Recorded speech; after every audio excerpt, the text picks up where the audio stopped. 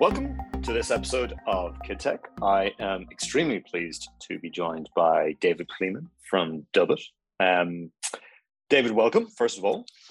Thank you very much. Glad to be here. I think a lot of our listeners will know you from your prolific writing about kids and kid tech and increasingly the metaverse across Twitter.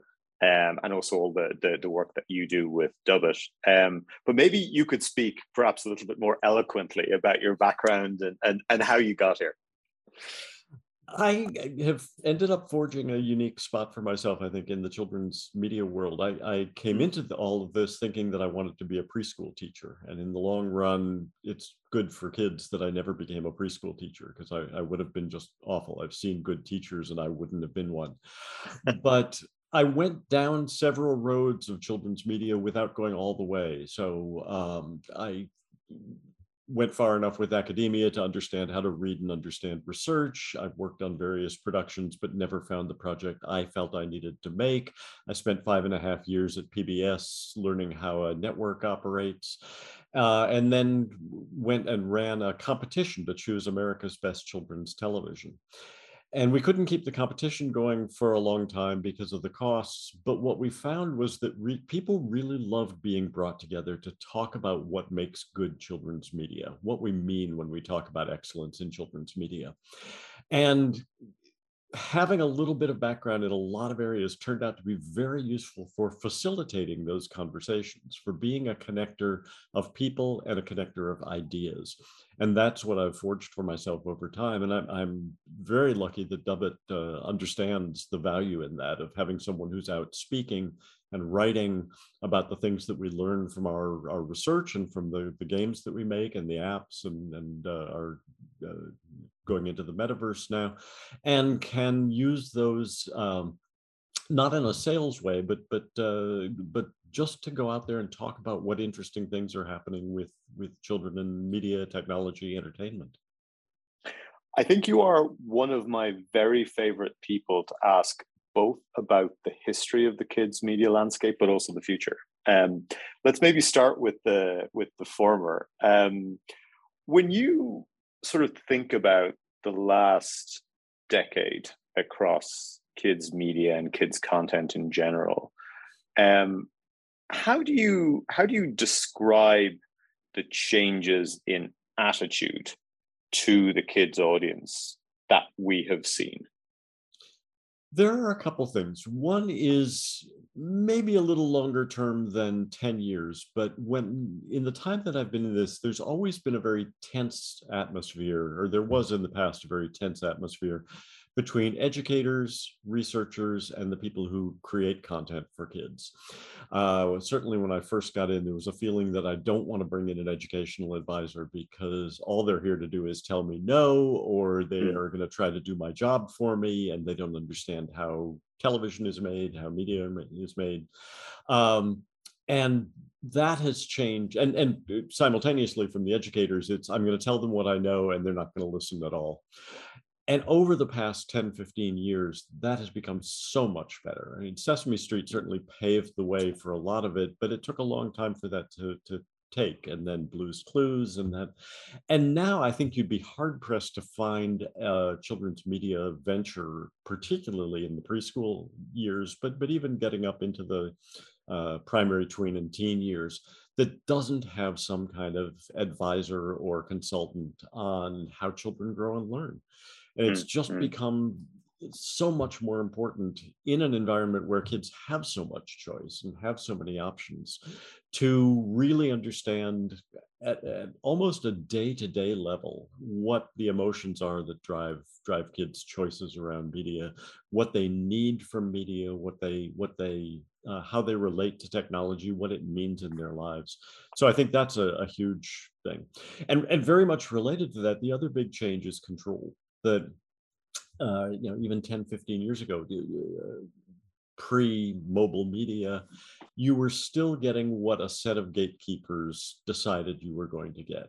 And it really didn't matter much. I go back to the days when I was working at PBS, when I had someone at one of the local stations say, we have Sesame Street and Mr. Rogers. We don't need anything else. the understanding of the range of kids' needs, interests, capabilities when it comes to media has helped content creators to give them more, not just more options, but more control at a certain level as well. And the tools that are out there now with digital only add to that. Only and that, I think, is, as we'll get into it, where the metaverse really lies, in that level of control and participation. And do you think, I mean, you were describing sort of, I suppose, content creators and the media landscape generally. I mean, would you say that those trends and that sort of growth and awareness applies equally to the technology companies and specifically the technology platforms that are also content platforms?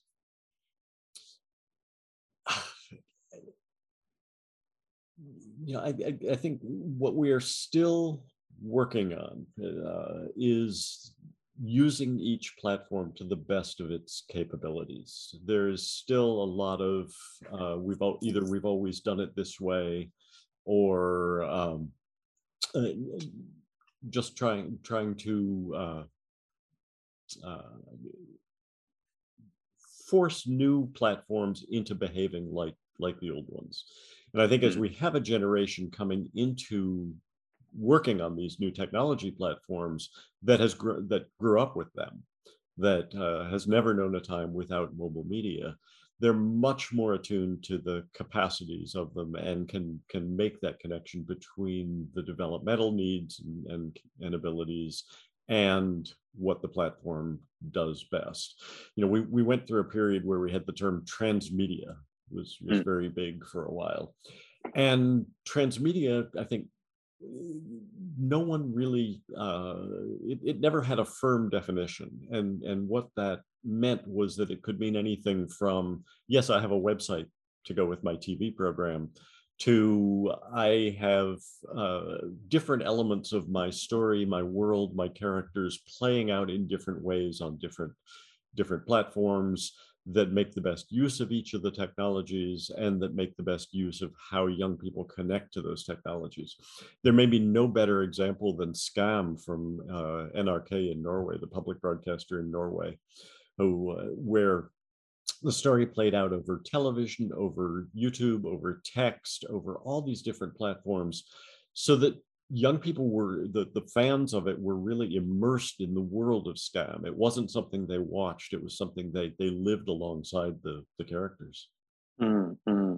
And I mean, you mentioned about that evolution from, I suppose, gatekeepers to, a much more sort of empowered approach to users and creators, I suppose, and like that instantly sort of makes me think of Roblox, and I mean, Roblox's quite recent explosive growth has sort of been very well documented. I mean, do you feel that their IPO, when they went public, did that really change people's perception about kids and digital media, and I suppose about like the power of the kids audience as a force?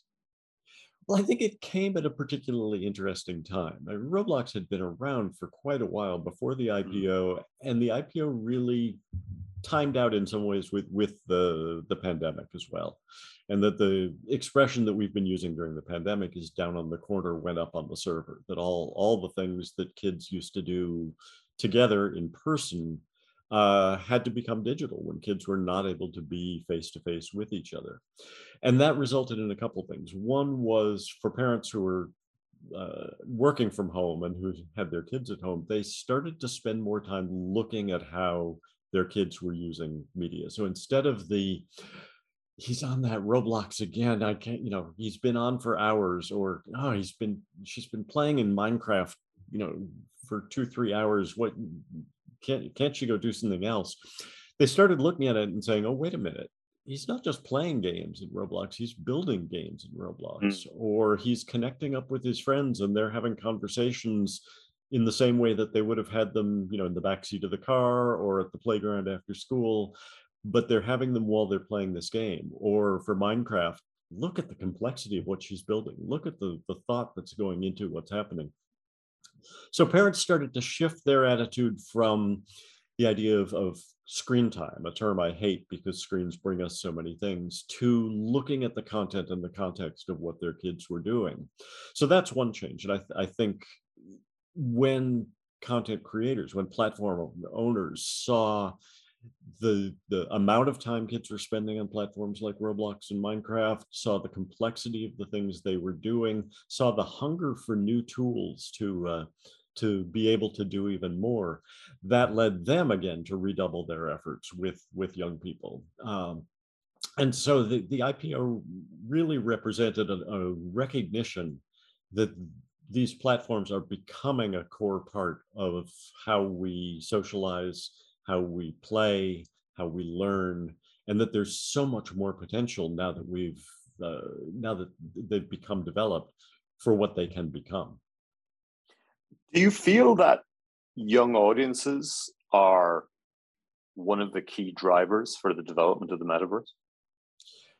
They are, and I'm a little cautious about it, and I'm going to admit to something, which is that when I've been writing and speaking about the metaverse, I've been describing it in ways that are quite optimistic and describing it in fairly specific ways, even though it's still emerging.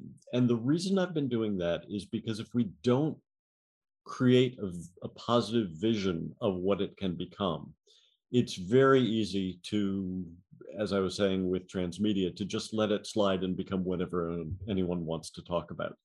There is a history going back to the early days of television, and probably before, probably with radio as well, and of insisting at the beginning of a new technology that it's going to be great for kids. It's going to be great for kids learning. You've got to buy a television. There's going to be so much educational programming. You've got to get a color TV. Imagine your kids seeing the world in color. You have to get a computer because it's going to be so good for your children's learning. Every single development, you have to get cable, even multi-channel cable. Every single development in technology gets pushed first at parents as being good for kids. And once there's significant penetration, then kids kind of fall by the wayside because they're not as lucrative an audience as other audiences. And I feel like we are at the beginning of the metaverse. We have the potential to be more cautious about and be more intentional. Maybe cautious isn't the right word, but intentional about how we develop it as a platform, as a world, as a universe for young people, so that it does not become just marketing hype at the beginning, followed by disappointment. And I mean, when you look back over the history of the internet, because I think that's such an interesting point, right? That new technology first gets, or certainly early on gets pushed to kids as being a tool of some sort, right? But if you the way you were sort of describing the metaverse in optimistic terms, and I often think as well of it as like, how do we avoid the mistakes of internet past, right? With metaverse of the future. I mean, do you, when you think like, and I suppose particularly at the challenges that Facebook and Instagram and YouTube and others have sort of gone through over the last few years or so. And again, not to sort of single them out, but just because they tend to be involved in a lot of these things because of their sheer scale. Like, what are some of the other key areas that you think the metaverse needs to consider from a young audience perspective, or clear mistakes to avoid, perhaps another way of thinking about it? Probably the biggest one for me is IP owners, content creators needing to give up a little bit of the control that they've always kept. And, there's been for a long, long time a feeling of don't mess with my content, discouraging of fan fiction, fan art, fan adoption of things. And I think there's a much better understanding now that this is a valuable tool actually for promotion, for enriching fandom, for deepening fandom, that if you give Right. up a little bit of control to your fans, as long as you keep an eye on what it is that they're doing and don't allow things that are uh, that degrade your brand, then it really allows for a much richer opportunity. I think that, the examples that we've seen recently, there are over 1,700 Lego games on Roblox, not one of them created by Lego. Mm. In the first month after Squid Game was released, there were over we Dubbit tracks over 10 million Roblox games, just to see what kinds of what types of games are rising and falling, what Mm. brands are already there on the platform. There were over 100,000 Squid Game games. Now, some of those would have Mhm. just been little, stubs that never went anywhere, that someone, but or just Mm. a Mm. framework that someone put up. But still, 100,000 people felt like, I want to express my fandom on this platform for what I'm watching on the television. And Netflix, in their most recent earnings call, said this is okay with us. We're accepting this um, as helping promote what we do.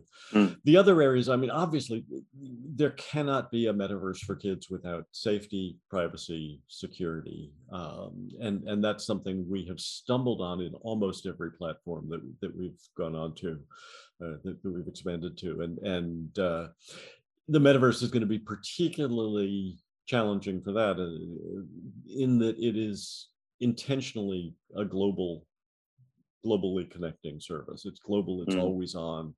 And how you get agreement across all those platforms, all those places, all those brands, to participate in a safe, secure, privacy enhancing environment is going to be very tough.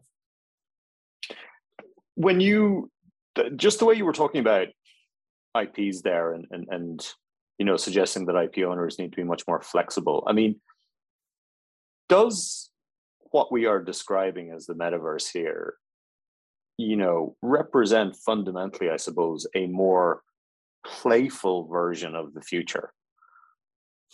I mean, almost the like, I mean, you and I and our various peers have talked about the concept of digital play for years, but a lot of what you're describing seems to sort of broadly correspond to that definition. Would you agree? I very much hope so. Mm. I think most people's experience with the concept of the metaverse right now comes from Ready Player One, which is just the opposite of that. It's the metaverse was created to escape a dystopian future, to avoid being in the real world.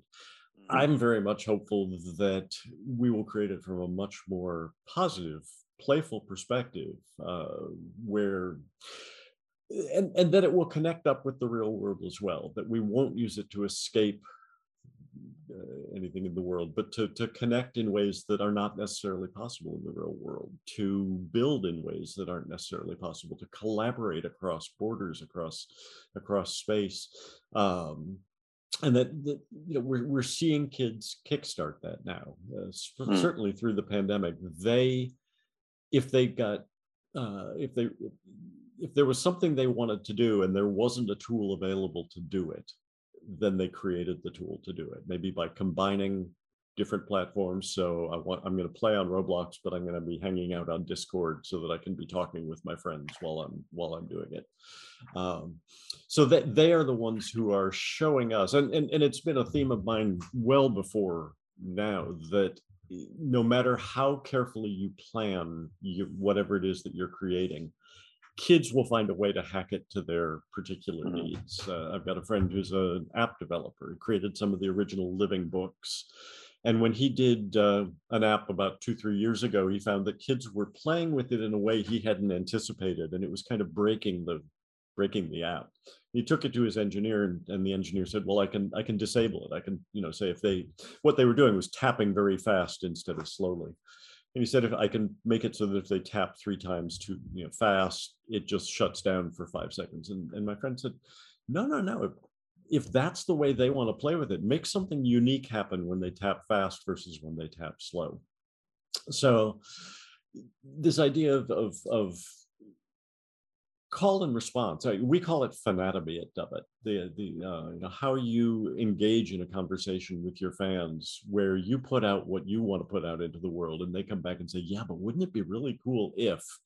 And you can then say, "Yeah, I'll incorporate that," or you can say, "No, that doesn't really fit." But if you say, "Yeah, I'll incorporate that," you're creating a dialogue that goes back and forth, and you're looking at what it is, how it is that they want to engage, and what it is that's driving their fandom. And I think that's the playful side of the metaverse, is this idea of constantly enriching fandom. And I mean, Dubbit is quite literally, I think, putting its money and investors' money where its mouth is on this topic. You recently announced, quote, the world's first live esports league in the metaverse. And I think the details of this, or at least the details that have been revealed publicly, are fascinating. Perhaps for the listeners, you can describe as much as you can sort of what Dubbit is planning here. Sure. At the moment, here's the Metaverse Gaming League. This appeals to my old school soul. I describe it as being almost like Saturday morning television, but in the metaverse. In Roblox at the moment, it will be expanding to other platforms as well. In that most esports, you gather to watch someone, a pro or an expert, play a game. This is participatory esports. So it is at a specific time, which is why I think of it as being like Saturday morning TV. You have to be there or you miss it. And it's hosted by a DJ or by an influencer who is there to kind of make sure everybody's having a good time and to build up the excitement in that. You meet at a particular game in Roblox, and you can win Robux for playing the game or just for being there. But the idea is, let's gather everyone in one place on a platform where kids feel most comfortable, and create a social gaming experience that feels exciting to them and that feels in the moment, and gives them something to anticipate, both being there with friends and the possibility of winning something. Do you think that the model of schedule content and schedule activities, versus sort of effectively kind of an always on model, are there, is one superior to the other, or is it the novelty of change that's a factor for kids? I think they're probably equal and both necessary. That we work with a model at Dubbit that we call emotional scheduling, that has to do with having looked at how kids' media day or play day more broadly, because it's not all with media or technology goes. There are ebbs and flows to their day that are built on what they've been doing, what they're about to be doing, time of day, whether it's a wind up or a wind down activity. And all these are proxies for their emotional state. And you can predict by time, almost down to the platform and certainly the type of content, what kids of different ages and will be doing at particular times. My favorite example is little kids in the morning knowing that the household is going crazy getting ready for work, and at least pre-pandemic that they would be getting taken off to daycare, to preschool, to school, and they need to stay out of the way of the craziness, but they also want to be engaged in something. But they will actively choose either broadcast TV, where it's something that they probably know already, or short form videos to watch. They won't get into a game. They won't get into anything long form because they know they're going to be interrupted, and they know that'll be frustrating. So that's an example of emotional scheduling. As part of that, you want something predictable in your day. You want to say, oh, I can look forward to Metaverse Gaming League. I know I'm gonna be meeting up with my friends tomorrow in this particular game. But you can also say, right now I really just, I want to dig into my hobby, and that's not something I can schedule. That's something where I just go and explore on my own. Right now, I just feel like I need something to calm me down. Right now, it's that being in the moment, but also kids have always liked having something to look forward to, something to anticipate. Mm. And do you think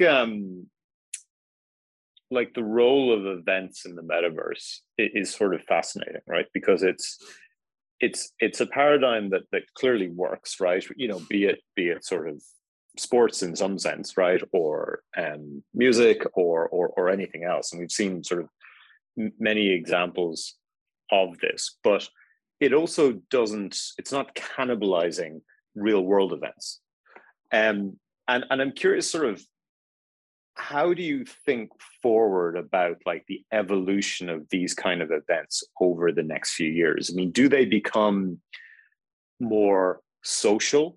Do they become, you know, almost like more of a brand or a franchise? Um, or do they stay as sort of like just a kind of a simpler model of players, friends, a community being able to get together and just have fun? I think there are a couple things that we'll be watching out for. And one of them has to do with evolution of bandwidth and technology, and how many people can be together in a space. What the How do you create an actual feeling of being together more than just kind of being pasted into a scene to watch something? How do you Right. participate in the event itself? I'm really fascinated by, we know that special events work right now. We know Mm, that millions of people will show up for a Travis Scott concert in virtual space, for, you know, it's Little Nas X. What happens to the kinds of things that we used to do on a day-to-day basis that are mm, that same kind of gathering? So will there be movie theaters in the metaverse? Will we gather to watch a film all together, or will we still prefer to get up and go out of the house and go to a physical space? Will kids do their daily television watching, or video watching in the metaverse? Will no, we've seen some examples like Netflix Watch Party and things like that, where the idea is to get a small number of people together. But what direction will companies like Nickelodeon or like Disney with Marvel go in the future? Will we gather to watch, or will there be spaces in the metaverse that are like the Disney space, or will it be more of a Marvel space? How finely grained will the branding of video mm. watching spaces be? What will draw people to watch in the metaverse, and then what will they do with it beyond that? How do you connect up your viewing experience with your interactive experience around a brand? Um, there are a huge number of companies that are all grappling with many of those shifts that you mentioned, and who appreciate the importance of um, the kids' audience, or at least the theoretical importance of the kids' audience. What are maybe one or two sort of subtle traits of today's young audience that so many companies or players in this space get wrong, or maybe they just don't totally understand? Well, I think one of them is the drive to authenticity, Mm, and we probably say this about almost every generation, but I think it's really come to pass right now that they are, having been raised on digital media, having been raised on mobile media, having been raised on interactive media, they are very quick to spot bullshit, to spot people who are trying to uh, manipulate or them, or to be something that they aren't. And so creating for a new space while also trying to understand what the motivations and gratifications are of that new space can be a really difficult thing to do. We've seen people who've been very successful on a platform like TikTok with incorporating their brand into it. And we've seen others who have failed miserably because they're really just trying too hard. Um, and for the, it's not a children's example, but one of my favorite Twitter accounts right now for general audiences is steakums, the flaked and formed steak, that you can use to make sandwiches from. Somebody who runs their account is very into media literacy and is very into sort of media consciousness, and the meta, not the small m meta of their Twitter account is both authentic and funny and persuasive, and they are accomplishing their marketing goals in a way that, with a great use of the platform. So that's one thing, is the drive to authenticity. The other, I would say, is generations are getting smaller, and you really, this goes back at some level to the emotional scheduling I was talking about. You really have to target much more finely than you would have in the past. We talk about Gen X, Gen Z, Gen Alpha, but really we're in the middle of the TikTok generation now, which was preceded by the Fortnite generation, which was preceded by the Minecraft generation, and you, in different dimensions, you can pick very small, very 2 to 3 year groups that that respond to their media environment, their technology environment in quite different ways based on what the dominant content and platforms are. Fascinating. I always feel when we talk, we could talk for many, many hours, David. But we're at some point, maybe we'll just do an entire season together. Let's finish off with a little bit of crystal ball gazing, if you don't mind. Your predictions for next year, for 2022, which is at the time of recording about 3 weeks away. I'm always terrible at predictions. I think I would say rise of audio. So back to old school again. That between smart speakers getting smarter with young people and families believing that listening is different from, again, the term I hate, screen time, but families perceive a difference, and the desire to maintain some of the social aspects in families that have developed over the pandemic. Audio, podcasts, and other forms of listening are really going to be popular in 2022.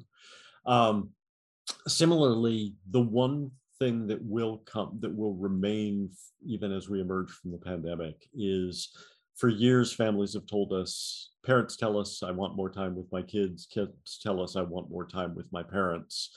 And it never seemed to happen until they were actually forced into it by the pandemic. And then they discovered, wait, we really did mean this, and we really do enjoy it. Going out for bike rides, going for walks, watching what my British colleagues call the shiny floor shows together, the competition shows, and that.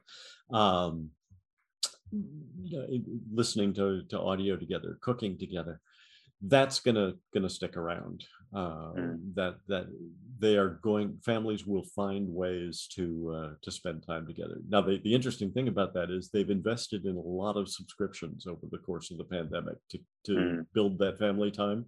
At some point, they're going to look at the bottom line of their budgets and say, oh, we're spending more on these things than I thought. So I suspect that while subscriptions will still be a dominant financial model for kids media, for family media, we're about to engage in a real-time experiment or a real-time discovery of when parents say, I don't want my kids to see advertising. Do they really mean it, or do they really mean, if it's between advertising and $7.99 a month, maybe a few ads are not a bad thing? And then the last thing is not so much a prediction as just something I've noticed in press lately, and is very much related to the others, which is we've been saying for a while that when kids are truly liberated from the pandemic, that they are going to put down their devices and really be hungry for in-person activities again, to see their friends, to be with their friends. And in fact, I've just seen articles recently saying that registration for youth sports clubs and things like that has been rising fast as we go into the winter and spring. So I think kids are asking for it, parents are eager for it. There's going to be a lot more time spent in person. Well, that is a rich tapestry of thoughts, predictions, and indeed cliffhangers for next year, David. David Kleeman, SVP of Global Trends with Dubbit. Thank you so much for joining us on KidTech today. Thank you so much for inviting me. It's been wonderful.